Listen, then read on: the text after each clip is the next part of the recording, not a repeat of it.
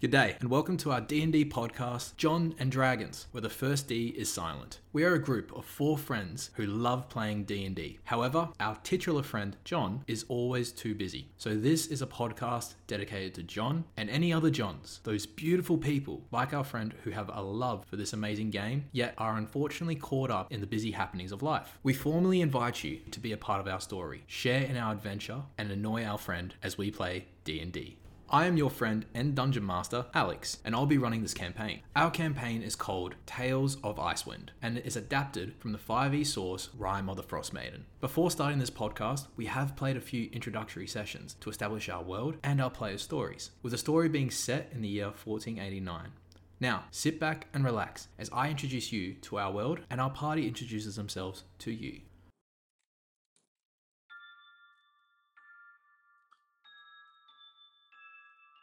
Welcome to the realm of Icewind Dale, a world north of Faerun, isolated between the unforgiving sea of moving ice in the northeast, the ominous Regad Glacier in the northwest, and the imposing spine of the World Mountains to the south. This icy land of windswept tundra is home to many creatures who have adapted to the cold and has become home to others seeking a new life. Centuries ago, prior to the story, various individuals, outcasts, fugitives, and pariahs made the heart of this realm their home and established a collective settlement known as 10 Towns, a symbiotic community of Dale folk who reside in one of the 10 towns, each with its own unique qualities, history, and stories. The head of each town holds the title of Speaker. To the north of Lake Mare Doldrun and the Lonely Woods are the towns of Bremen, Targos, Tourmaline, and Lonelywood. To the west of Red Waters are the towns of Dogan's Hole and Goodmead, and to the east of Lake Dinishia are the towns of Easthaven, Caer Dinaval, and Caer Con. Lastly, in the heart of this collective is the town of Bryn Shander. Fishing, logging, brewing, mining, and building maintain the trade and livelihoods of the Dalefolk. However, 2 years ago, prior to our story, a terrible event befell this realm.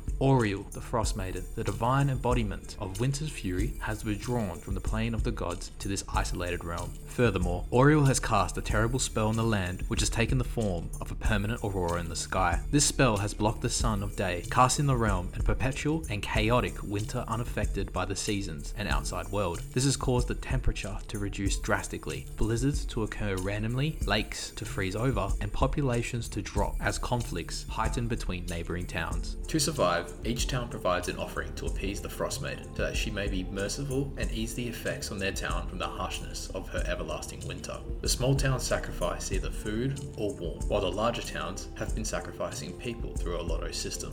Frost Druids, individuals who worship the Frostmaiden, have also been seen converging in the realm, sowing further discourse.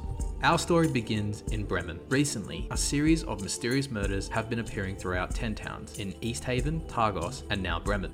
Our party, a group of strangers, were hired by the retired bounty hunter Hlyn Trollbane after the most recent murder and were given even a prime suspect based on Hlyn's investigation, a human named Sefik Kaltro. The party, seeking information, ventured to Targos, requesting audience with the town's speaker, Neth Maxeldana. With promise of information from Targos' investigation, the party was requested to reignite the dwindling lumber trade between Targos and Lonelywood. The days that followed resulted in the party gaining a positive reputation, becoming known as the Beasts of Bremen, after freeing both towns of Lonelywood and Tourmaline from mysterious horrors, individually terrorizing the towns and their occupations. This has also resulted in the party acquiring an old, abandoned inn in Lonelywood, which they have renamed Ramsgate after hiring kobolds who will reside and renovate the establishment. After a curious night of developments, our story resumes in Lonelywood, with the party's goal accomplished and the reward in Targos awaiting.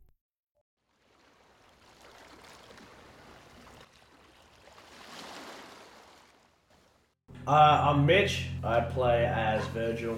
Some people would call me shady, but really I'm just quite private. I am a warlock and a drow, but I try to keep that one a secret. I found myself in Icewind Dale 2 years ago, but the ship that I was traveling on, it crashed, and long story short, I died.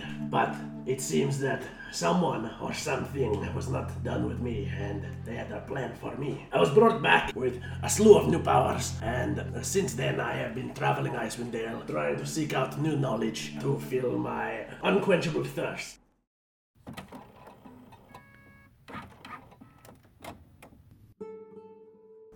Carl. I play Steve. Stands for Scientific Team Epsilon Variable Executor. I am a Warforged Artificer. I was created by a small gnome, smart gnome, named Limtok on the island of Lantern. So this is in the south of the Sword Coast, quite far from Icewind Dale. I heard about the never-ending winter. It seemed intriguing. I was allowed to leave the service of Limtok. I started my journey in Bremen and witnessing the first murder.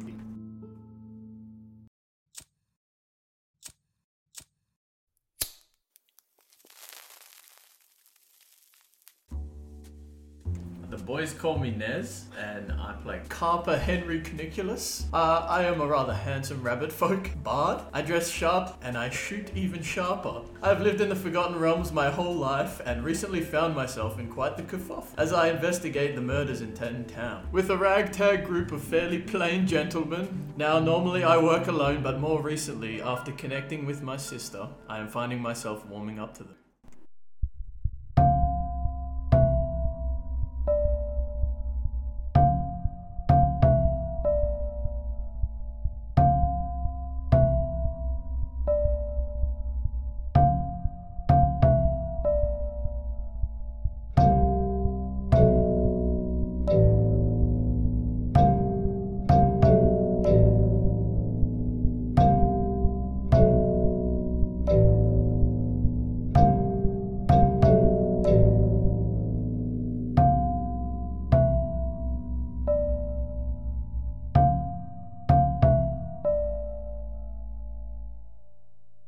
So, welcome back. How are we feeling? I've been here.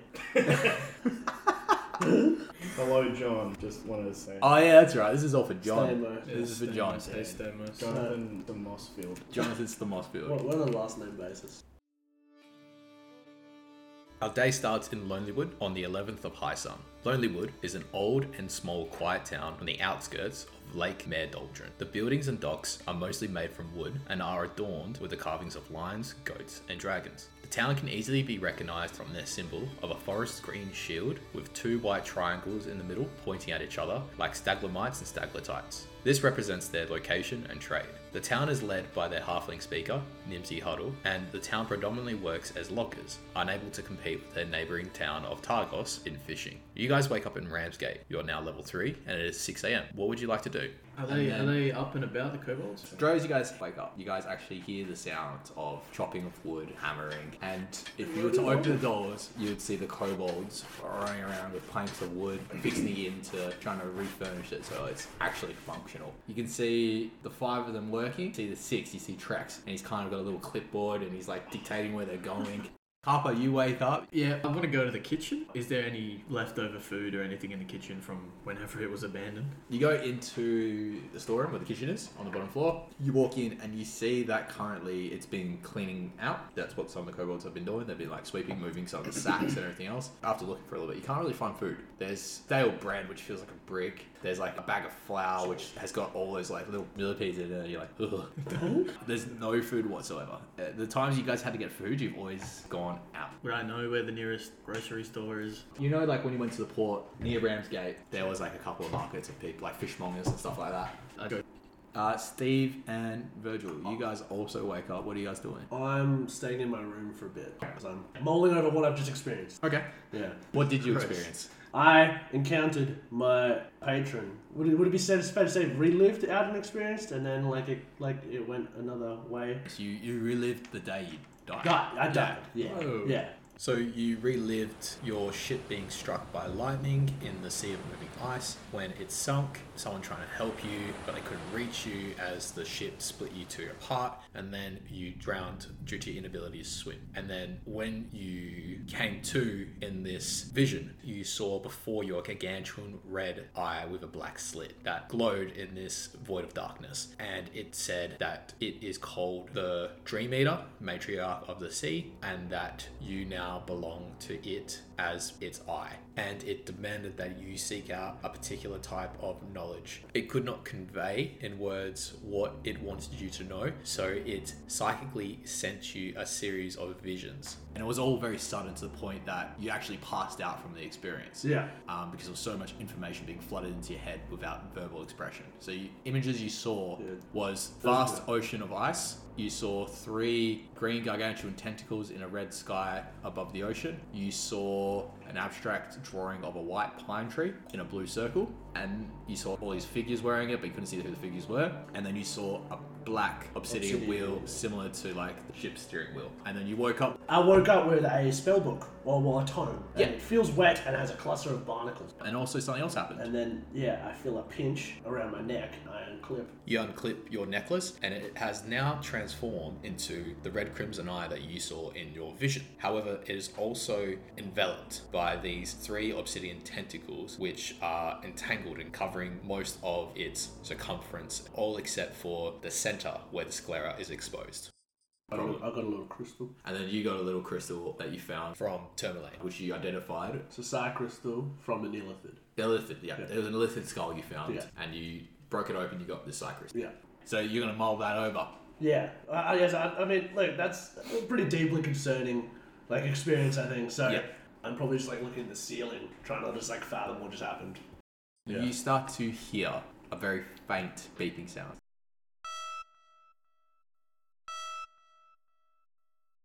And you hear the consistent beeping going a bit more intense, and it's rhythmic, so it's always on cue, but it's not going away. If you'd want to make intelligence checks, if you're going to want to identify what this is, go for it. Yeah. It's a 14. 14. You're not 100% sure what's going on, Okay. and you don't know if you're hearing this in your head or if you're hearing this outside the room. Okay. But it seems to be signal of some sort. You don't know where it's coming from. Okay. But right now, it's Does it seem like it's in my head? you get up a little bit, you're trying to look around, and you're trying to see if it changes. It doesn't go quieter, it doesn't go louder. Yeah. So you can kind of summarize it's possibly in your head. Right. Steve, what would you like to do? I'm waking up very confused because I've never had a dream before. I guess I've never really slept properly because Warforged kind of just shut down. What exactly happened? I don't even know if Steve knows. He was in a field. A young child was playing with a creation that he had made. The creation broke, needed fixing. Steve fixed it. I think Steve is confused about whether he was seeing something of his memory or someone else's memory, or 2 names were called, Steve and Lintok. He knows both of them, but he doesn't know who was who in that situation. He's unsure. But I guess he reverse engineered that thing, so now he knows how to make it in the current time. Yeah, and that was what was the end product of this dream, because when you had that tunnel vision, you woke up, you came to, you all of a sudden had the schematics. So it wasn't even like you knew, and the boy was calling you Pa, Yeah. which was also confusing. Yeah. So that also has confusion of what's going on, because you hear Limtok, you hear Steve, you hear Pa. Yeah. So I think he's that, like, one side of him is very confused about all that, but one side of him is super excited because he's got something to build. Awesome. I sent you the details. Yeah, I just wrote it down. Yeah, how to build it now. So you've got the exact materials you need. So I think that's the first thing. You just Yeah. go look for like a blacksmith or someone who will have that kind of stuff. Doesn't have enough gold to get all of it right now. make an intelligence check for me. It's a 17. That's to see if you could experiment and find substitute items Yeah. or things to do it. So you could make on the cheap the same material, the same creation. Yeah. But which would mean that it would be, I would lower the AC slightly. Okay. So it's a bit more fragile. So you can choose that option if you want. And I'd say the materials are stuff that you could find if you use all your gold. If you want to do it on the cheap side, I'm going to say it has to have an AC of 11 instead of AC of 15 because Okay. you're substituting components. That's fine. Yeah. I think I'd make it and then substitute them later. Awesome. If you want to do that now, it would take you, I reckon, an hour. So I'd still have to go to like a... Yeah. So what you need to find is just some metals. The outside structure is why it's going to be so weak on the AC. Yeah. Well, yeah, I'd go do that. Copper. Yeah. Let's go back to you. So you're on your way to the market. port. The market's at the port. You get there. It's still quite early. Everyone's setting up. Yeah. There is a few, and it's not like a very expensive or very eventful kind of marketplace. It's just very, a couple of wooden shacks, a couple just held up by sticks and tarp. Yeah. You see a couple of those with like some crates. If you take a look, you see some fruit which look like they're nearly moldy. You see some fish which have kind of like a bit of a foul smell to them. What are you looking specifically for? I'm looking for edible food. Edible food? Make a perception check for me. Got an 8. Yeah. You see one particular cart of what appears to be some very nice fish. Great. I'm just going to leave it there. Just alright, I want to approach the person selling fish. Do they have anything other than fish? So you see, it's a very muscular woman. She looks like the Hunchback of Notre Dame. Like she's like there, like that smell's not coming from the fish. Oh no! She's moving the fish, and she looks around like it. No, well, hello there. How much for a fish? Oh, we got plenty of fish. Just depends what one you want. I want the biggest fish she has. That's the finest one. Got it a few days ago. How long ago exactly? Oh, not too long. It's enough to still be fresh. How long exactly? You see her like scratch her head for a little bit. Oh, shit, I had a shower the day after I caught it. And she smells her armpit a little. She's like, 2 days? I hate it. I hate it. Can I hold it up and like have a look at it? You gotta hold it like, you touch it, you buy it. At this point, I just want to get out of there. How much for the fish? You can have it for 5 silver. Yeah, I just put a gold piece on the table, say, please hurry. And she looks, you see her like grab the gold, she's hobbling away a little bit. And then she comes back and she gives you 5 silver on the counter. And she gives you this wet bag. Like, not even like a good bag, like a wet bag of this knucklehead trout. Like a paper bag? Yeah, a paper bag would say. It's like it's already like starting to break through. I hate that. Okay. Alright, do I see like anything else other than the fruit? Actually, including the fruit. Like anything like bread or savoury. There's a couple of bread places, not great. Okay. Everything seems to be a few days old. Alright, I'll make it. Yeah, and you're not very surprised about that because of considering the conditions that the environment you guys are in. How'd they even get bread in the freezing cold? Exactly. Yeah, boy, brass side. Don't need a fridge. Yeah. It's probably still pretty. Sure. Yeah, Alright, it's more frozen than it is. Oh. Anyway, I want to go and buy some bread, so I want like the largest loaf I can find and just approach to the And we'll just stand. so we'll just speed that up. We'll just say like you just found a Yeah. nice good loaf of bread. You actually see it like her again. She's like, you're back for more. She's like, another cart. She's like hobbled away to this other cart. Oh shit. And she's got like a huge loaf of bread and she's just like, looks like I can't get rid of you. And she gives you like a full loaf of bread. How much? That'll be a silver. I just flicker a silver out, snatch it. You see her like trying to catch it. She's like fumbling a little bit. I'm already gone. Yeah. I'm walking back already. I'm using my quick foot ability to get back as fast as possible. Virgil. I would have gotten up probably after a few minutes. Like all of my movements are gonna be like slow because I'm not really sure of myself right now. When I woke up coughing salt water, was it physical salt water? That wasn't. It like, was real. Yeah. It would be like being assaulted. Not a pun. No. I was just trying to go to sleep, and then all that happened. I'd be a bit. I'm in a bad mood. I go downstairs. I guess I see the kobolds. I give them a nod. I don't really want to talk to anyone right now, so I'm gonna go out the front and. Can I go to where Shrub was planted? I want some isolation for at least Shrub. So it'd be like talking to myself almost. Yeah. So just to recap, Shrub is a sentient shrub that was brought to life through the awakening spell. You guys had found him in an elven sanctuary in the Lonely Woods, and he stated that he was brought to life by a frost druid named Ravison, which you guys have not met, don't know what she looks like, but Shrub has said that she has not just cast the spell on him, but other creatures and life forms to give them heightened sentience. And he was left behind as Ravison went somewhere, so she kind of hid him in the elven sanctuary. You guys just happened to find him. He pleaded for you guys to take him with you and plant him somewhere so he could start growing, and that's what you guys did. So Steve took him to the woods just behind your inn. He dug a hole, planted Shrub there, and let him enjoy his life. So you easily following the tracks behind the house, follow into the woods behind, and you go through it, and you eventually see what appears to be one plant that differs from the other. Mm-hmm. And it's this array of branches. Shrub's been here for 2 days now, and he already seems to be growing quite larger since you've last seen him. Okay, and cool. Spread out. He's gone from 3 feet to 4.5 feet. Hello, Shrub. Oh, hello, Virgil. I really regret coming here. Oh, don't say that. We're friends. Friends, that's a very generous term, but it is good to see you. It looks like you're doing well. I am doing great. I told you all I needed was to be planted, and now I'm planted, and this is great.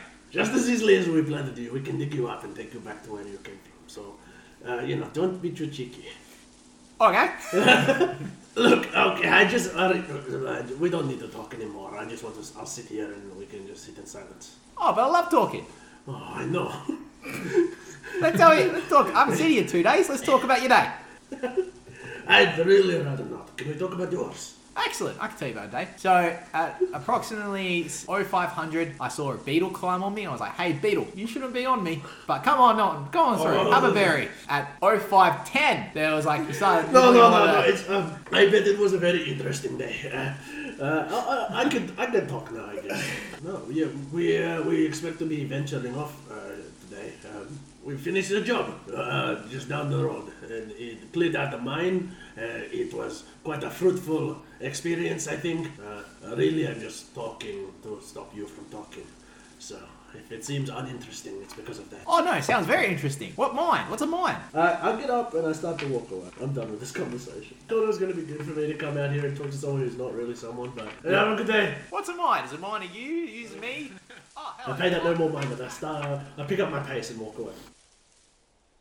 What would you like to do, Steve? I'm heading to that blacksmith to get some of the things and ask a few questions because I guess 2 birds, 1 stone. You go to the blacksmith in Lonelywood. He hasn't started working yet. He seems to be just kind of opening up shop, getting the furnace going, getting ready, getting his equipment out, and then he stops about midway as he looks and sees this giant metallic humanoid, autonomous figure walk towards him. This man looks very burly.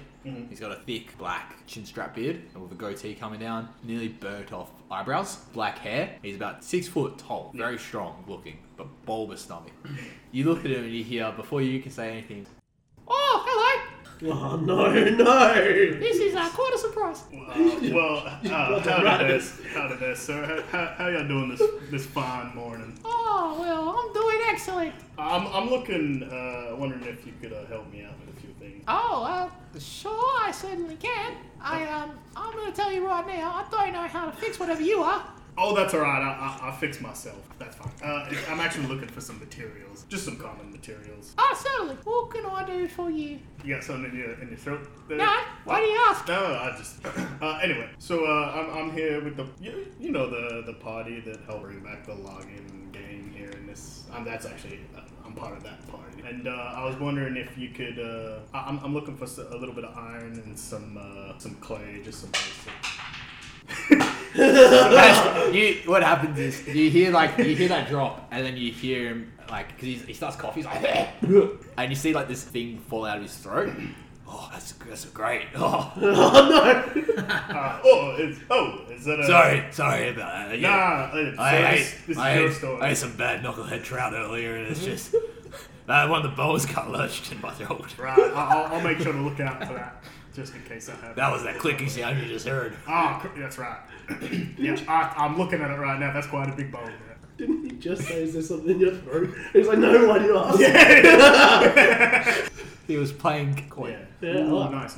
Alright, that's a bit better. You asked me for something in my throat. I'll be honest, I was a little bit embarrassed because I was halfway through that sandwich. You came out of nowhere. I'm not racist. But I've never seen one of your kind before, and it's kind of like... That's right, I'm quite unique, I guess. And you see a little bit of colour in his face now? You realise he was choking. Ice broken, I guess. What can I do for you? Yeah, just looking for those...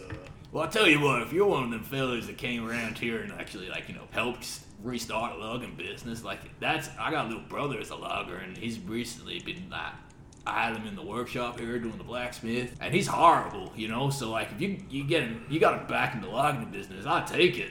Oh, I'm actually really happy, so yeah, you can have this for free if you want. Oh, that's yeah, just don't tell anyone about what you saw. Hey, your secret safe for me, sir.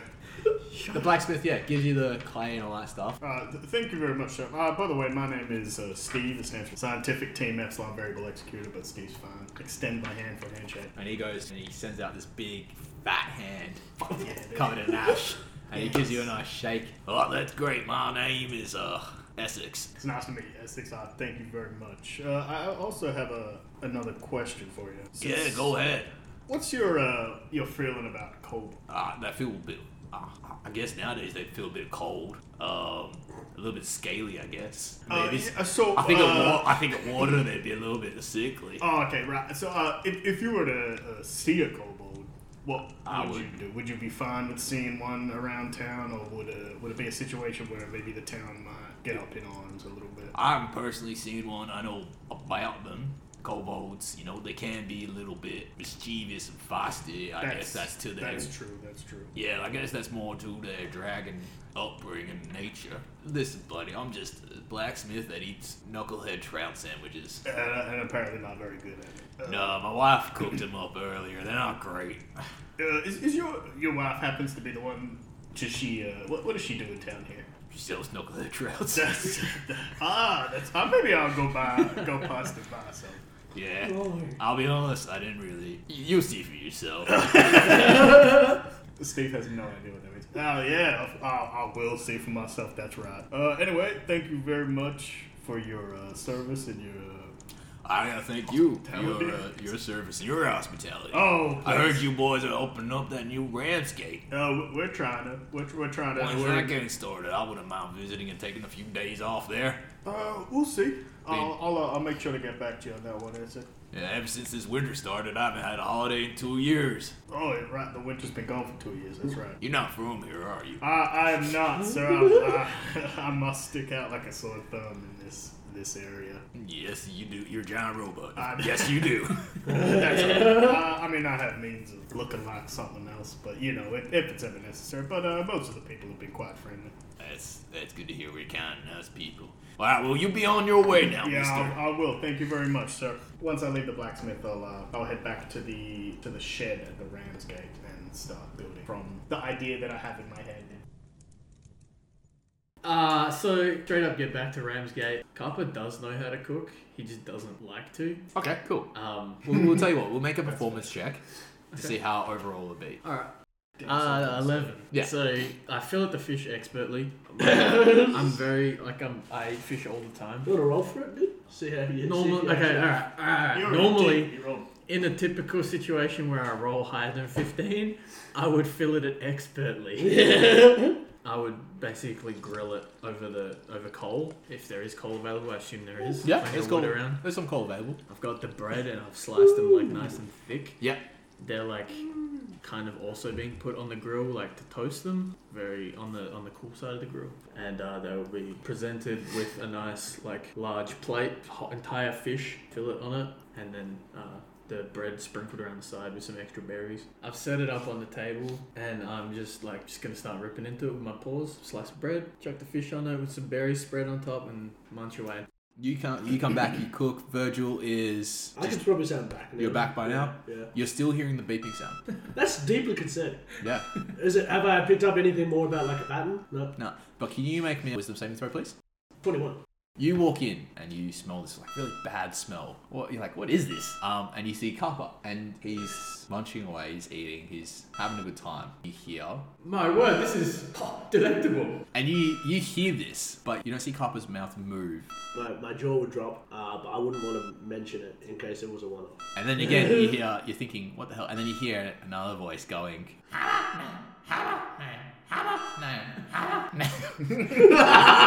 And then you hear another voice, which you can recognize as Steve, but you look around, you can't see him. And if I put this in here... And it's all happening. So you're hearing Carpers, Steve's, one of the kobolds, this beeping sound, all at the same time, and into your head. And if I put this... My word, this is... delectable. And you take a breath, and with your 21, you're able to shut those off, except for the beeping, which still remains. In what I would describe as like, it looks like he's in a bad mood, and I slam my door and I go into bed. So, hour goes by. Am I still beeping? Yeah. So now it's the day. It's now 8 o'clock in the morning. What would you guys like to do? Who wants to do what here? Kobolds will take a little break. I've been so deeply focused on everything else that's already happened that I've not really paid any attention to my tome, so I want to flick through that.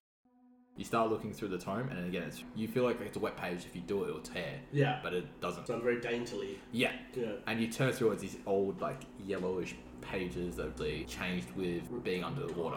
Yeah. And what you see is running ink on the page, writing these new cantrips for you to utilize to your win. As you start reading through, you see droops down and drips on the page, and you see what's written. First one would be Firebolt, followed up with Sapping Sting, and then I took Shape Water. And so each of these come with a description on how they work, how to use them. And it's got like a little drawing that looks like it's not moving, but it looks like it's moving as it transitions from initiating of the phase, like activating the cantrip, to actually working. Yeah, I'm just trying to regain some of my sanity. You can go one of these guys now. Well, I guess I'm done with my creator. Yeah, actually, let's go to your creation. You're in the barn. You're in the final phase of... You've got this like little makeshift workbench, which is just obviously an old bench that was used for some of the tools. Mm-hmm. So there was some things on hand for you to use. And you're in the makeshift of this last part. And you remember this from your dream. The part where you have to put it all together. So right now, because your robot's a sphere... Yeah. And so it's got like these metal pieces which are curved and they're all stuck out, and there's a core in the center. Mm-hmm. And if you close it up and then apply magic, you seal it up and you will put life into your robot. And you're in that last phase. And what we see right now is this mixture of clay and ice. Yeah, so I guess I'm doing the finishing touches and doing the little incantation to add the spell to it. You close the shell and it makes this perfect sphere. And as you close it, we see you apply Arcana to it that envelops your robot. I guess you tell me what we see. He's like kind of spherical, so it's like 2 palm sizes kind of. And then the top of it's got like a blue light that just flickers on, kind of comes to life with a hum. The blue light turns on and it flicks up, has like little legs, and then the 2 like metallic 2 blades come out. So all we see is this robot, and it pops out and it's on the table. You let it go for 2 seconds and you just see it looks around, it looks at you. It has a speed of 40 feet, so it's pretty quick. It's very quick. And it's like zipping around on the table. Like there's like a middle set of legs that come out a little bit higher. They come out into like little blades. And you see him just go up to a piece of little bit of log that was chopped up, and you just go and it turns into like dicing, and then looks at you, pointing the daggers up at you. I give him a thumbs up. And it puts the daggers away. Well done, buddy. And then it walks up to you. And then I just pick him, like put my hand down, walks up into my hand. As I pick him up, his legs retract, and I've got a little pouch on my side. And then I head back inside. Cool. Copper. Before he heads inside, because I'm outside shooting trees and shit. Kind of, my word, what is that? Well, it's my little buddy. His name's SBF. Stands for Steve's best friend. He's ready for battle. How about you make me one too? Man, I already put most of my power into your gun. Alright, you go back to shooting in the forest. And you look back at the gun, and we get a little scene of Steve 2 nights before took your gun and applied some Arcana to it to make it slightly more magical. So what'd you name the gun? It's called Deadass. So that's your magic item. It's that's either your gun. the Deadass, or you call it the Glock and Balls. Don't have to load it. It automatically loads itself when there's nothing in the chamber. It has increased damage. +1. And range is increased as well.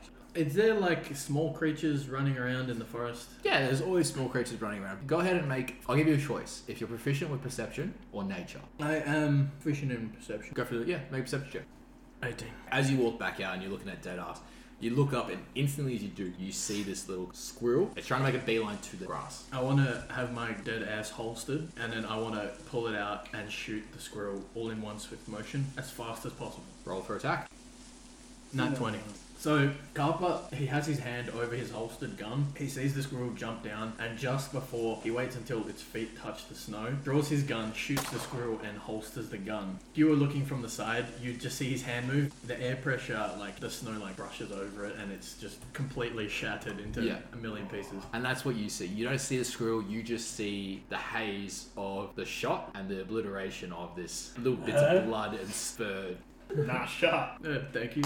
It was nothing. I just start heading towards the house. As we're walking back, I'll say to Steve, it's so what's on the docket for today? I think we still need to collect our reward from the man that looked a bit like John Stamos. We need to head back to Tourmaline and collect our reward for that, and then back onto these motors. I guess we kind of forgot. About them a little bit. My word.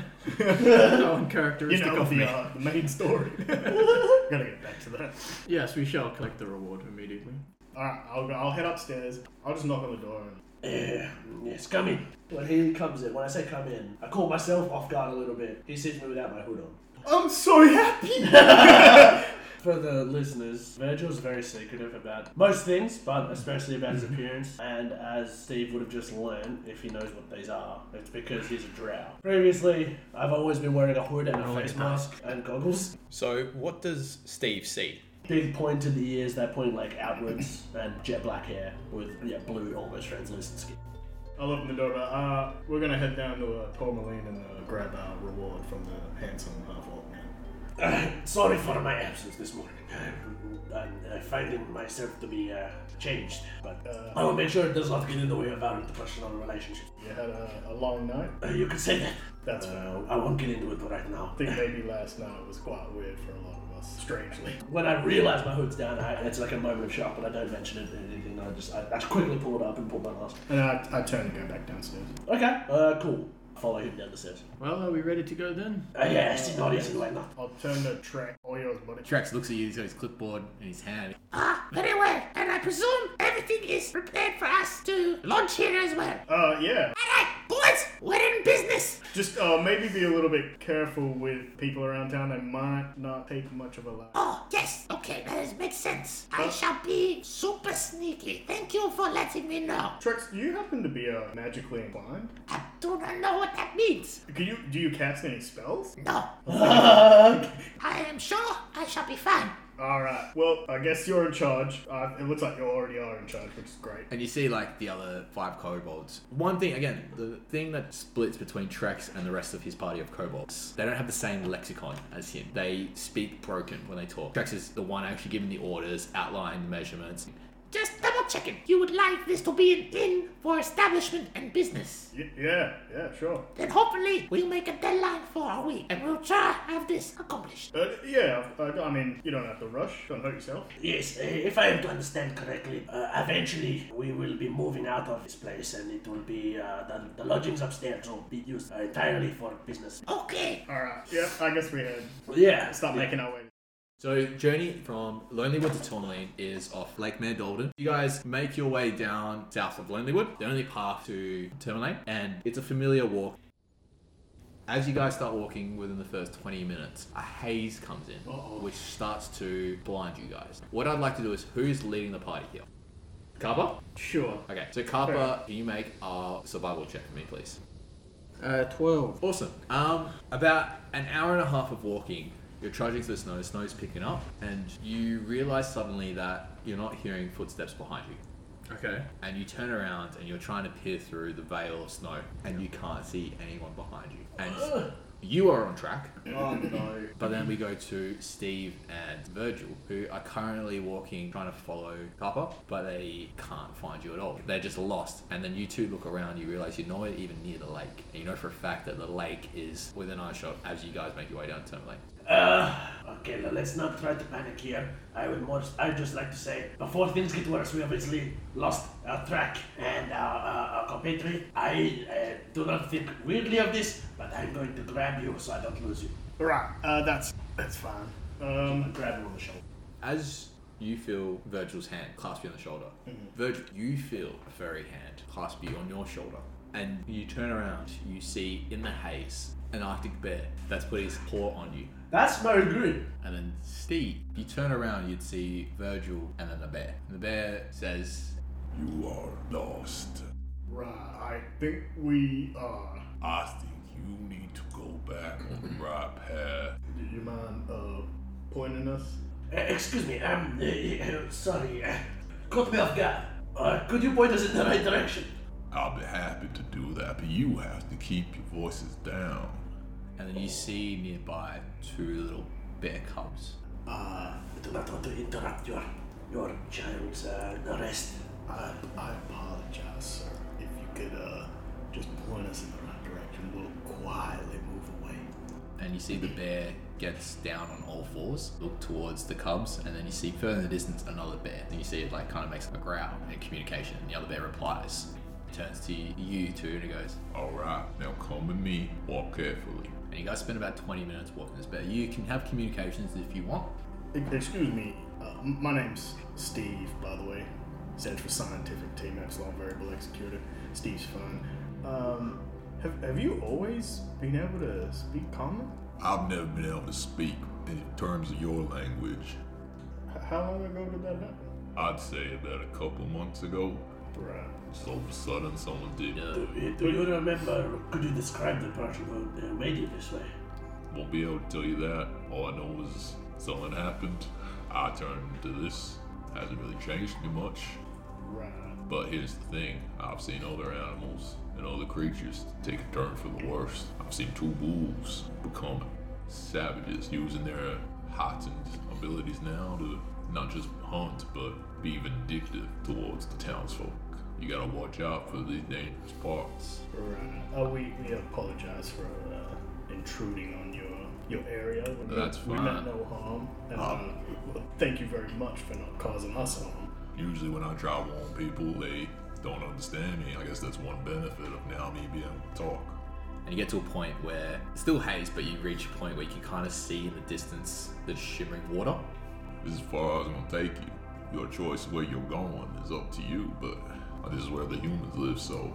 Thank you very much. It's all Yes, good. your assistance is greatly appreciated. Thank you for not, just attacking us immediately.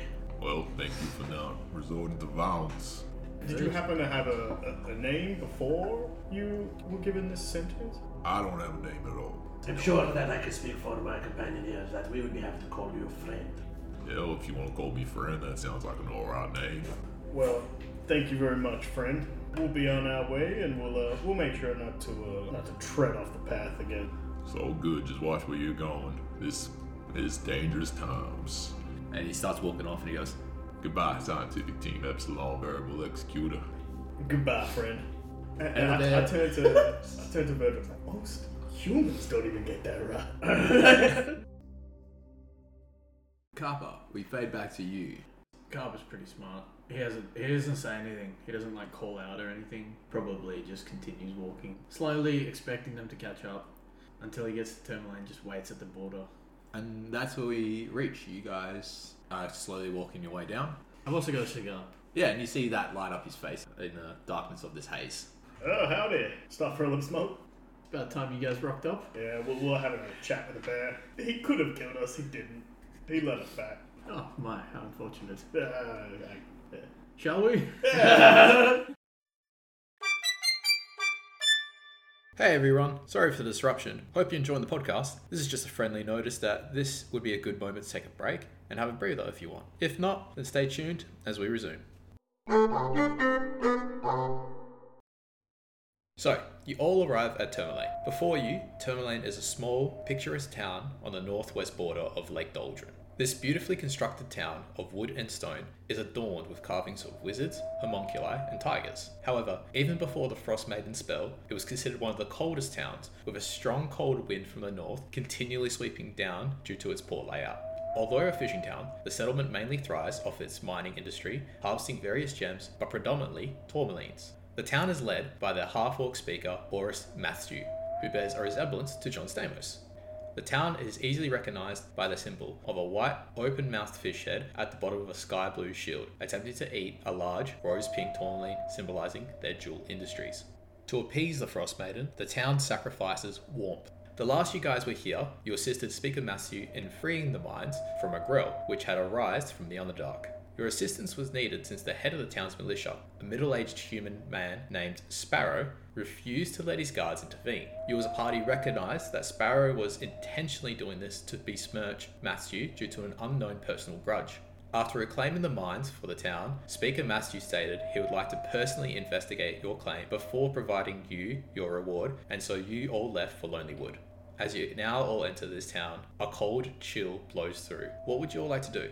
We'll go straight and see him. So you guys go to the town hall and you're passing the people, and it's very busy, and you guys get some little glances from the militia. You can kind of probably hint that word's gone around that you guys have freed the mines to start back business. You guys reach the town hall, you let yourselves in, and you see Speaker Oris Massey. And he looks at you all and he goes, gentlemen, what a pleasure. I've been waiting for you guys all morning. No, believe me when I say that it is our pleasure to see you again. I do apologize for our tardiness. It seems that we had some trouble getting back here. Despite the walk being something we've done a fair few times now, conditions are less than perfect. More than understandable. With the craziness of this, the Frostmaker's curse, it's unpredictable. But you're here now. So, first things first. And you see him turn around, he goes to his desk and he grabs a pouch. And he goes to you, Virgil, and gives you the pouch of gold. And he says, I spent many hours yesterday and into the late evening inspecting every crevice. I was quite impressed with the Beast of Bremen. We are men of our word. Well, news has slowly come around, but I'm officially going to reveal it to the people actually in the next 20 minutes. Would you like to be accompanied? Will Sparrow be there? He is in charge of the militia. He has to be there. Oh my word, that is excellent. I will be sure to attend. Very well. You guys are now in front of the town hall, and you see all kinds of people. You see a woman with her 2 kids. You see a man and a husband. Both are very gruff looking, but they're in arm in arm, holding each other, hoping for good news. You see a man with 2 tiefling twin daughters. They're looking up, waiting for the news. And in the crowd, Kappa, since you were the one that wanted to know specifically, you see Barrett, the leader of the militia, in rage and disgust at Horus and at you 3. I'll just tip a cap. But he's looking at us. He's looking at you 3 and Horus. I'll have like SBF in my hand, and one blade will come out, and it'll look like he's flipping him off. I'll pretend like, Oh no! like I didn't have Embarrassing. And Horus starts the conversation. He says, "My people, yesterday you came to me with complaints that our lovely town was no more, that we would be just like the weather, wasted away. But I held hope that we would recover, and that hope has paid off. As these lovely people," and he gestures to you 3, "the Beast of Bremen have reclaimed our minds. We can work, we can survive, and we can continue our legacy." And everyone's cheering. They're happy that they can go back into occupation. And you see Sparrow frustrated in the distance. He's just holding absolute disdain, and you see him clench his fist in a rage, spits on the ground, and storms off hastily.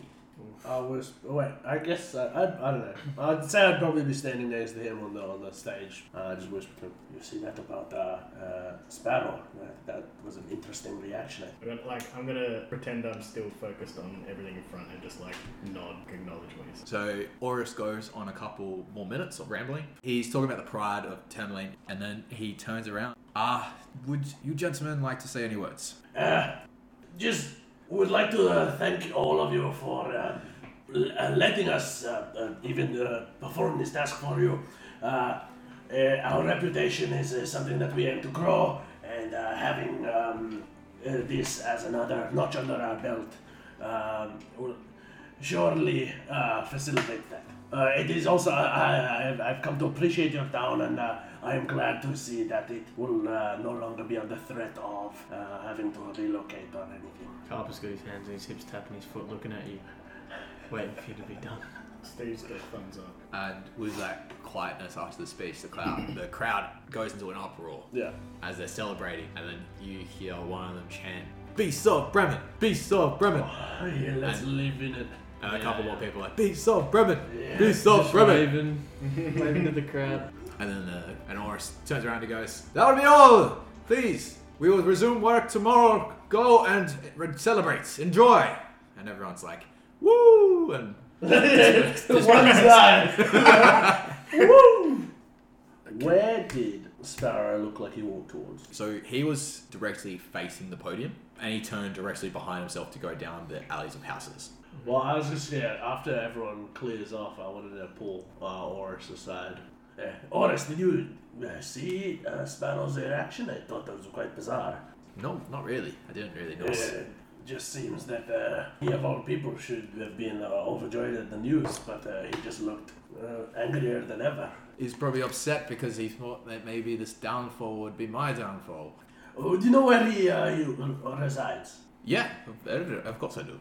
I'm the speaker of this town. Of course I know where the leader of the militia will reside. Would you perhaps be able to direct us? I wish to follow up with him further.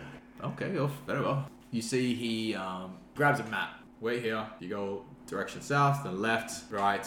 Around here you'll see his establishment, his home. Yeah, is it just you? I'll Would trail you- behind. I'm not following. Okay. He didn't tell me to follow him, so, So what would you do in I this don't know where he's situation? going. I just basically see where the party's at, like where all the cool and handsome looking people are going, and Okay. I head to there, like if it's a bar or... Interesting adjective to use. Yep, that's fair. You join some crowd of people. Like, there's just a crowd of people, and you get in there, like, we're going to the Blue Clam! Carper follows them to the Blue Clam, typically celebrates having a drink and trying to get laid, so do I see any... Let's just roll a die. If you get DC of 18 and above, you'll get laid in the first 2 minutes. I got 18. Just in 18. Just 18. I'll let you describe the person you want to bet here. Carper sees a dwarf who is extremely tall for a dwarf, but is still very short for him. They're like pretty good looking as far as like he can tell, like his tastes. Yep. This is like just, we don't just get it on in the street. Oh, why not? We had drinks. Yeah. We pounded a few drinks Yeah. straight away, and then we pounded. And then we transition to you two, Virgil and Steve. You are following the map that Speaker Oris has made for you for Sparrow's location. You get to two-story cottage, and you see at the door 2 guards keeping watch while Sparrow's home. But Sparrow is nowhere to be seen. I'll pull Virgil aside and be like, you got a plan of what's going on? He does seem a little bit shady. There's kind of no reason for him to be upset about the thing that he wanted fixed. Exactly. I don't know. It feels like quite a reaction to someone who just wanted to seize the chance to take power. I feel like there's something more going on behind closed lines. I do think if maybe we looking like us rock up, he probably won't be too happy to talk to us. But since That's not an issue. yeah, exactly, that's what I'm saying. maybe we change our looks before. What are we going with? Girl Scouts or what do you think this guy like? I don't know. I mean, are we trying to seduce him? I just want to be guaranteed entry. I don't know. Right. If we go feminine, and then we could maybe seduce the guards, and then they can, swing away. Right. I like that. Okay. All right. Maybe we'll pull into a little alley on the side here. Do our respect. I'll do my artificer thing. You do your Artificer thing. artificer thing. Artificer thing as well. Yes. Right. Yeah. Okay. So you guys making sure like you're out of view of the guards? Of those Yes. two guards, yeah. So we'll lay We'll pull him into like a little alley or something. maybe okay. like a straight down. Yeah. Should Maybe as well. make a stealth check then. It was 4. Alright, so 8 total. So you two alleyway, you guys pull aside and you go to perform the spell Disguise Self. Is that what you're doing? Yeah, I've got to decide. I'm using the spell, yeah. And what do you two make yourself look like? Picture Virgil, but with longer black hair and like white skin, like a more reputable elf. Steve's gonna make himself into like the shortest he can, tiefling, 5'8". So we've got a male elf and a female tiefling. Well, I'm a female elf. Oh, you're female. I'm a Yeah, female. I'll be a female as well. You look quite attractive. Yeah. You know what? Maybe we just Try to be quiet. I feel like we'll have to talk at least a little bit to them. right. I'm gonna have to think of a female voice, aren't I? Hello. Steve does a terrible female. Maybe I do the talking. Maybe. Or you can try as well. You can try. I don't know. Maybe it might be what they're into. I'll stick with this voice then. Okay. Yes. So we are ladies of the night, wishing to come and bring his spirits back up. Right. Okay. I think I'm okay with that. I'm not touching or doing anything though. Oh no, not I. Right. All right. Let's just go. We walk back to the. There's 2 guards stationed out front, right? There's 2 guys stationed front. Now, because of your stealth check, this is the way I want to run it. You guys weren't that far. Yeah. And so one of the guards sees 2 heads pop out, thinks nothing of it, sees you 2 just walk back down, but he recognizes you as the 2 in the crowd kind of vaguely. And then he looks over again and he sees the bright colors of you 2 performing the spell. And he sees that just appear in the alley. And then he hears 2 people going,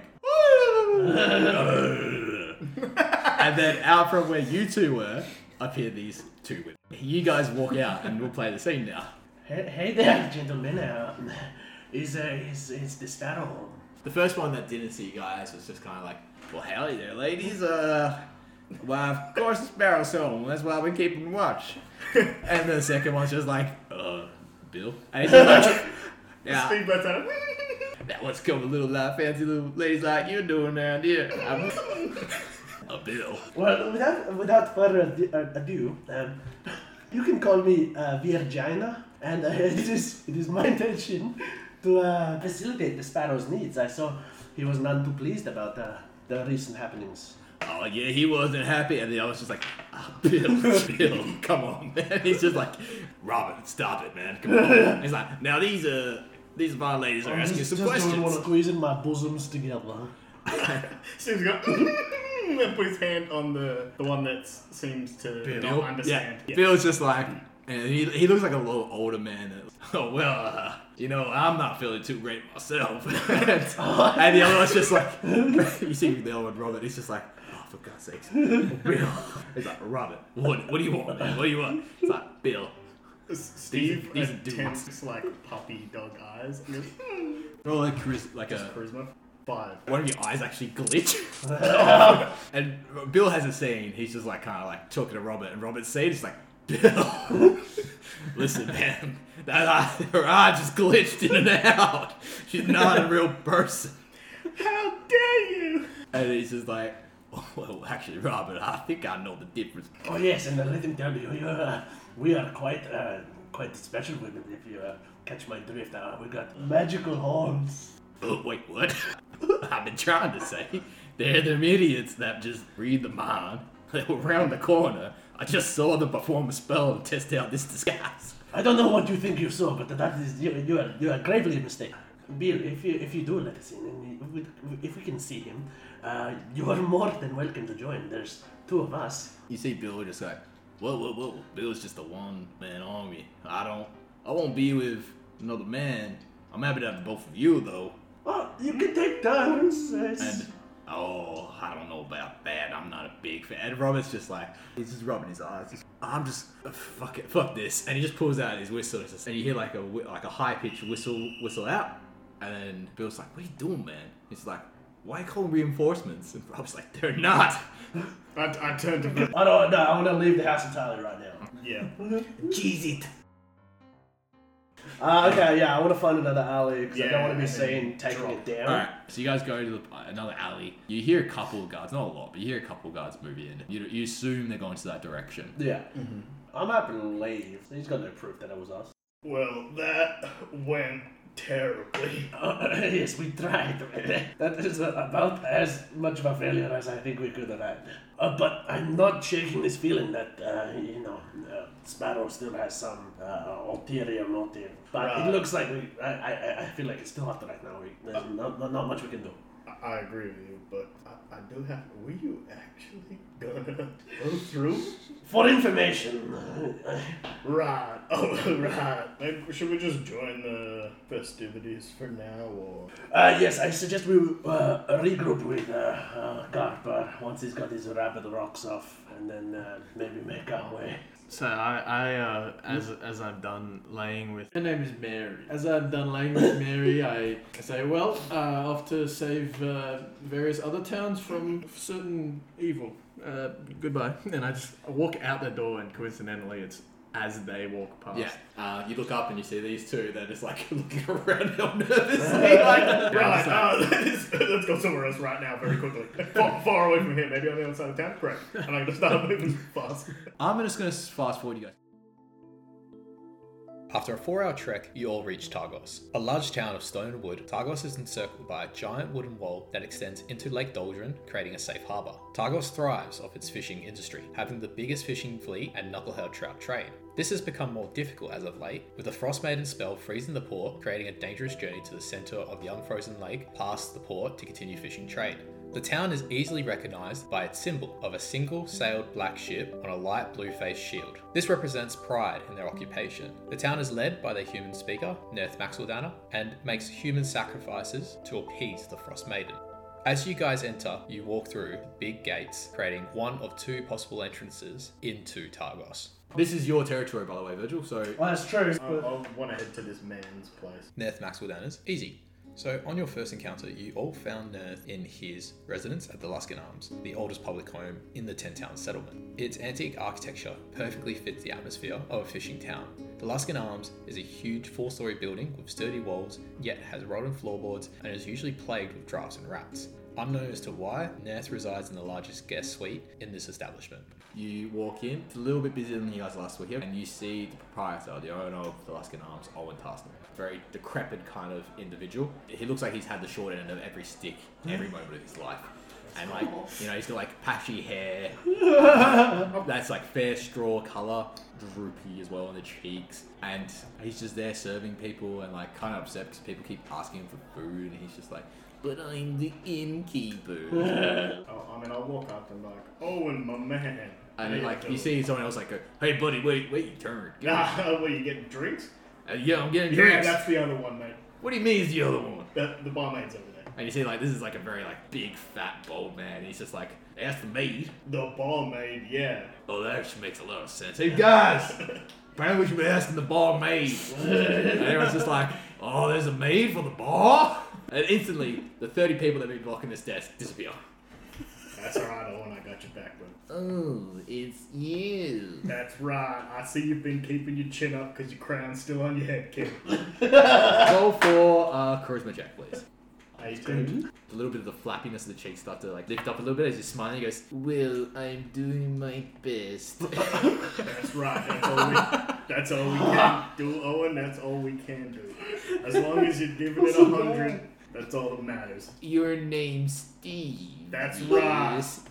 That's right. I'm glad you remembered that. Welcome back. Thank you, Owen. Is Nathan? Nerth is not in. He is at the town hall. Right. That makes sense. Okay, well, nice seeing you all. It was nice seeing you too. Let me know if any of these guys give you some trouble. Oh, I'm sure they will. I'm sure they will. I'll be back in a bit to fix them up. Okay. Alright. In every way but physical, it is nice to see you. see the droopiness of the cheeks go back down. He's like, Oh, thanks, Virgil. I am really playing. I like to have my fun. Well, I was happy to be of service. Don't mind them, Owen. And I'm leaving. I hit him with the deuces. alright. As straight as you like turn your back, another person just comes to you and says, excuse me, can I get 2 drinks? I swear to God, you go to the barmaid. I was in that halfway, like out the door, and I just leave after. Yes. You guys go to the town hall. You know where it is? Yeah. Town hall is north or west, near the 3 flag sailing and the port, Okay. as well as where you reside. You're in. As you 3 get to the town hall, you see, as usual, 2 sets of guards. These guys are a bit more built than the guards at Tenamain and Lonelywood. It looks like they have somewhat proper armor. And you see outside with them, having a smoke, is a red tiefling with long black hair you recognize as Scath, the leader of the militia in this town. Have we talked to Scath yet? You have not. Oh, okay, yeah. So you wouldn't recognize us. Nope. Will you recognize me? As someone that lives here, he would probably be familiar with you. Good day, Scath. Good evening. And he's halfway through his smoke, and you see it light up, and he exhales right in your mouth and in your face. And you get a plume of this very charred smoke envelop your face and your sinuses. And That'll kill you, know. Oh, don't get my hopes up. Because so far, nothing's been able to kill me. That was bad. That was badass, Yeah. I don't know why I'm always doing like country voices recently. It's your go-to and it works. Yeah. I don't know how what you want here, Virgil, but I don't think you're in the right area, though. I live here. I have every right to be here. You live in the town hall. That's right. Go hide. Go back to just like you always do, Virgil. Go hide. Right. I have no qualms with you, Scath. I'm looking for that. Right, that's correct. What you want next? And he strains up a bit. He's smaller than you, Steve, but I think he's about eye level with you, Carver. Oh shit, if he's smaller than me, I'm gonna take a step, not too close, Yep. but a little too close. We finished a little errand for Nath, and he asked us to come back, so we're just following up on that. Make an intimidation check for me. 13. He actually looks up and he gets closer towards you. I take a step back with that. I don't know if you know where you are, my man, but That's very descriptive and quite correct. You see, I call all the shots. Right, of course you do. And then you hear one of the guards pipe up and he goes, Scar. yeah, what's up, Rishi? He's a fucking muppet. They're all like big tieflings and he's an actual muppet. His like arms are flaming. You can see the strings. He's just like, Scar, actually, Nath was saying that he's waiting for some people to rock up that are resuming the lumber trade from Lonelywood. Do you remember that? And Scathslash is like, Right, that's us. Yes, that's right. thank you for reminding me, Richard. It's almost like I forgot. Yeah, Nath is here. I guess you all want to come in. That would be nice. Just don't touch anything. And I mean all of you. And looks at you, Virgil. Keep your distances. Now that you've got that out of the way, could you put the power boner back into your pants and let us in? Make an intimidation check for me, please. You're good at it. 15. You see a little smirk appear and he goes, oh, okay, I see what it is. So we do have a set of balls on you. Alright, come on in. You two notice very passively, over the course of like the few hours that's gone by today, there's been fair hints that Virgil's a bit braver than usual. You don't know if he's just confident with you guys as a group, but just a little thing to take away. As the doors open, you see the intricate design of Targos's town hall, a large 3-story building of thick wood walls and high ceilings. Targos's town hall is filled with many ornate riches which pay homage to its history and has many stained windows bearing the town's symbol. Various candelabra attached to the pillars in the hallway emit a red glow, creating a warm radiance in colour and comfort. As the doors close, you get one glimpse of Scath, not breaking eye contact, not blinking whatsoever, as he lights a new cigarette and puts it in his mouth and just lights it aflame. And as the doors close, he exhales one last time, and the door shut. Is this the first time we've been here? This is the first time you've been into the Targos Yeah. town. Yeah. And there's this red carpet with all these abstract designs of like triangles on the edges, like gold patterns, and like little blue diamonds inbuilt, and it takes up the wood floors. And then further up is a huge round table. And up there you see Neth Maxwell. He's dressed formally. He's wearing this hide armor, but it looks very fancy. It's black leather. He's got his hair slicked back nicely. He's got the chiseled jawline with the sharp cheekbones, really high and narrow. His eyes are a little bit baggy, and he has his speaker medal on with the town's insignia, and he is currently in the midst of a group, and he's talking to them. And you see several other individuals. Now, Virgil, can you make me please a history check to see how well you identify these people? 9. You recognize this as the council of Targos. You know that each town has a council. There's obviously the speaker who's in charge, but then you have the council to make decisions, especially in the towns which have been doing human sacrifices. And this is because they need the council to talk and discuss who's going to be sacrificed. Virgil, you know that for the past year since the Frostmaid's Curse has been here, the way they've been doing it is that they have everyone's name, that everyone's a resident, in a pile. And from that pile, 100 names are drawn. And then, because there's 2 full moon, on the first day of the full moon, that sacrifice happens. Yeah. Second full moon, that they draw the new 100. You know that that's the routine. And that's what you know this council for. You recognize an elderly woman named Striga Marks. She's got grey hair, wearing a little yellow hairband, and she's wearing a long black gown with red velvet edges on the sleeves and on her stitching. You see also Camilla Leone, who is a little bit older than Neth, but she's got like probably more wrinkles, and she still has a little bit more colour in her hair. She's got short hair, and there seems to be traces of silver to her auburn red, also dressed in this kind of same robe. And you recognise 2 males. One of them is a man named Salah, a middle-aged councilman. The key feature with him is the slit on his brow down to near his temple of his right eye. And you see Neth looks up and he goes, well, I'll be damned. This seems to be quite a surprise. It's the 3 people that I sent on that little mission.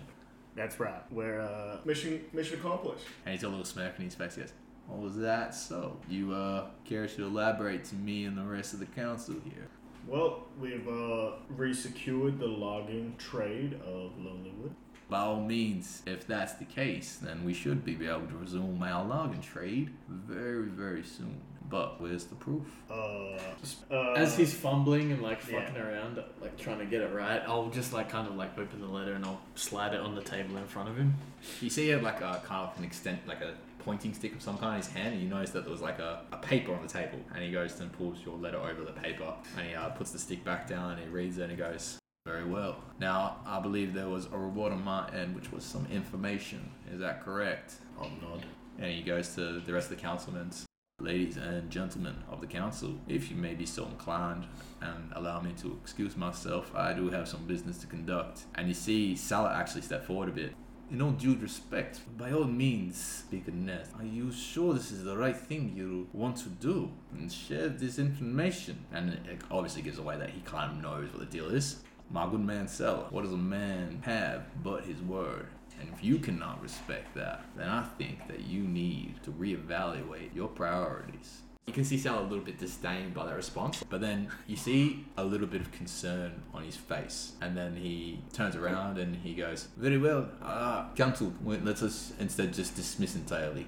You see Striga will step up. She goes, agreed, let us disperse for now. We'll reconvene on another day. And Neth gestures to you guys, that's alright, I think I'll be fine. I don't need any guards to this bunch. Come on in. And you three walk into his office and he takes a seat on a big chair that's quite ornate, very well decorated with all these kind of fancy gold and other structures. Very well. What information exactly will suffice for this trade? Well, how about what Salah was thinking? You shouldn't have told us to get started.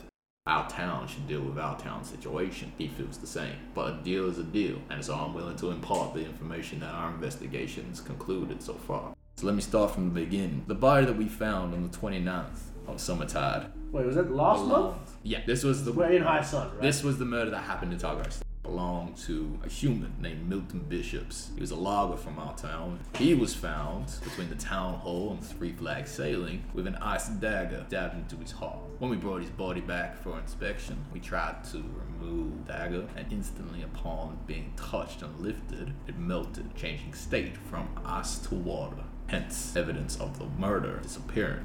We did the right thing and cremated Milton. Also used that as an offering, a sacrifice. Inside check. Roll for insight. 12. Yeah, he's telling the truth. No, do you think that was wise? What if the sacrifices, the person who they are sacrificed to, they know the difference? Well, so far we haven't seen any implications. This is true. Now, usually we do it, and you will know this, Virgil, every first full moon. This one obviously wasn't on the full moon, but this person was already dead. So this was just kind of like a bonus to say to the Frost Maiden, here, we really admire you taking pity and letting our town survive in your winter wonderland. Now, let's go back to the very beginning. First murder occurred on the 17th of Summertide in East Haven. A tiefling named Schmidt Dalix, a fisherman, found on the East Haven ferry with the same exact murder weapon, same type of death. And then we go forward, and this is gonna be of interest to you. 8th of High Sun, 4 days ago, Bremen, shield dwarf named Roland Androck. They were a trader and also a member of council from Bryn Shander, who left a week ago when they realized his name was drawn as the next sacrifice. Try to cheat the system. And this was something we just found out last night. They finally identified the body. Now, this one's just theory, and this is my theory, but he's probably put his own name out because it is fair game. Even my name's in the draw for our town. Realized I don't want to die and made a switch because they still had their annual sacrifice. Corruption is everywhere. Where there's politics, there is corruption. Interesting. It's quite, you've got quite a lot of insight. I'm glad you're communicating with the other towns about these happenings. How did the all find out about this Frost Maiden everyone keeps talking about? I take it from your tone that you're not a believer, despite the evidence outside. No, I don't think you quite understand where I'm coming from here. I wish to know how you came to begin sacrificing and where you figured out that it was necessary. Very well. I'm willing to provide you a history lesson. You see, prior to the settlement of 10 towns, there were other communities living in this realm. One being the Frost Druids, a circle who worship the Frost Maiden and the fury that she embodies. This was not a large community, and eventually, through either conflict with other clans or a wane in their belief, this circle slowly disappeared from Icewind. However, their beliefs and history was maintained through various texts which us Dale folk recovered. At first, when the winter started building up, we didn't think anything of it. Yet, when conditions continued to worsen and showed no sign of stopping, the speakers of each town convened to discuss the matter. You see, we did not just randomly decide to worship the Frost Maiden and sacrifice people. We identified that it was her. Various reports were made of a white rock, giant predatory bird seemed flying in the aurora that plagued our sky. Sightings of frost druids in the tundra of the wastelands had been seen converging, and a symbol of a white snowflake and a grey diamond had started to sprout in various places. Each piece of evidence matched the text we had recovered. The Frost Maiden's familiar of a white rock, the Frost Maiden's symbol, and a furious winter intensified by horrors in the tundra which promotes despair. We don't know why the Frost Maiden is here, what her plans are regarding her spell, or why other gods have not intervened to stop her actions. So about a year ago, we speakers made a decision to take this matter in our own hands as Daily Folk. Using the text, we identified that sacrificing a warmth was needed to appease the Frost Maiden. This could be done in 3 ways. 1. Foregoing the comfort of warmth in winter. 2. Absconding food, which gave us the energy to be warm. And the 3rd, a human sacrifice by fire, the full warmth of life to be given to the Frost Maiden. It was seen as a necessary evil, and all towns agreed that the larger towns, such as Targos, would perform human sacrifices, while the small towns, such as Lonelywood, would choose either food or warmth. If we were to be seeking an audience with one of these frost druids, would you happen to be able to point us in the direction, or would you know of where to find? That's so. How long you been in Icewind? My entire life. Then you should know this.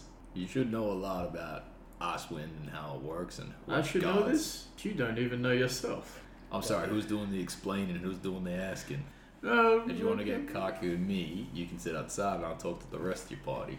Well, I have no further use for you anyway, and I start to leave. Unless you walk out. So you just see Carver walk outside the door. I leave the door cracked. I do that thing with the 1 foot on the wall where you lean your back. Well, I'm still listening because the door's cracked. Alright, you're going to have to make a perception check. DC has to be at least higher than 11. I lose. Okay, so I'm going to say you can hear some stuff but not everything. Yeah. I'll tell you the keywords that you hear.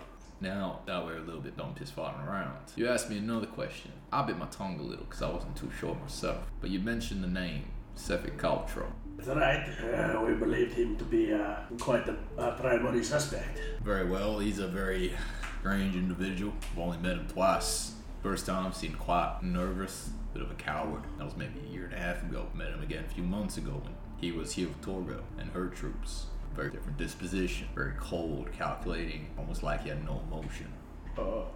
This might sound a little strange, but did you happen to notice if he was wearing any jewelry, any necklace? I'll be honest, I'm trying to remember a few months back. I can give you a description of his looks, I can't give you a description of the... That's alright, I was just curious. Please continue.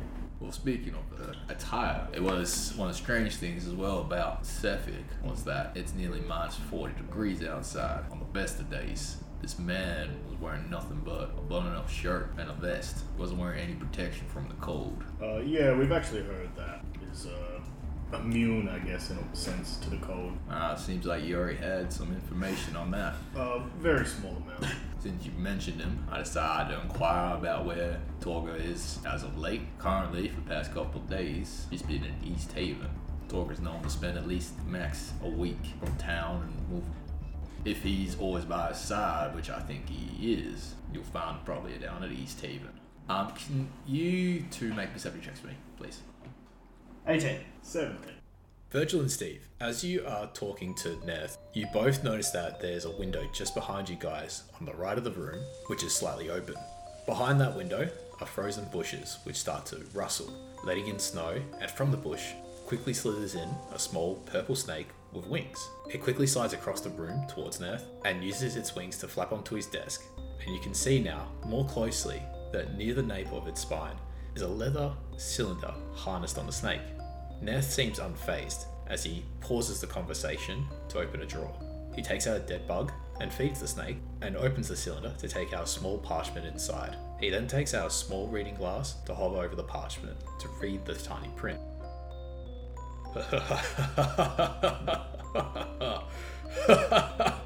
Oh, now this is entertaining. Everything alright? Yes, I apologize. You see, the universe has a funny way of turning coincidences into disappointments. This particular moment seems to be affecting your party. How is that? You see, this snake has just returned from East Haven. carrying a message from one of my informants.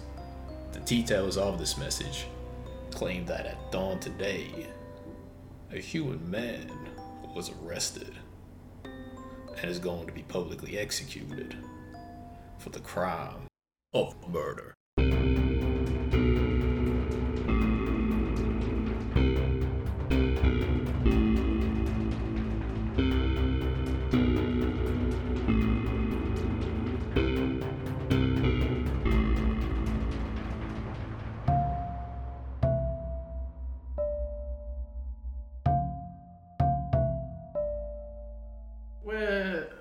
If we were to be seeking out... Well, is this frost maiden thick?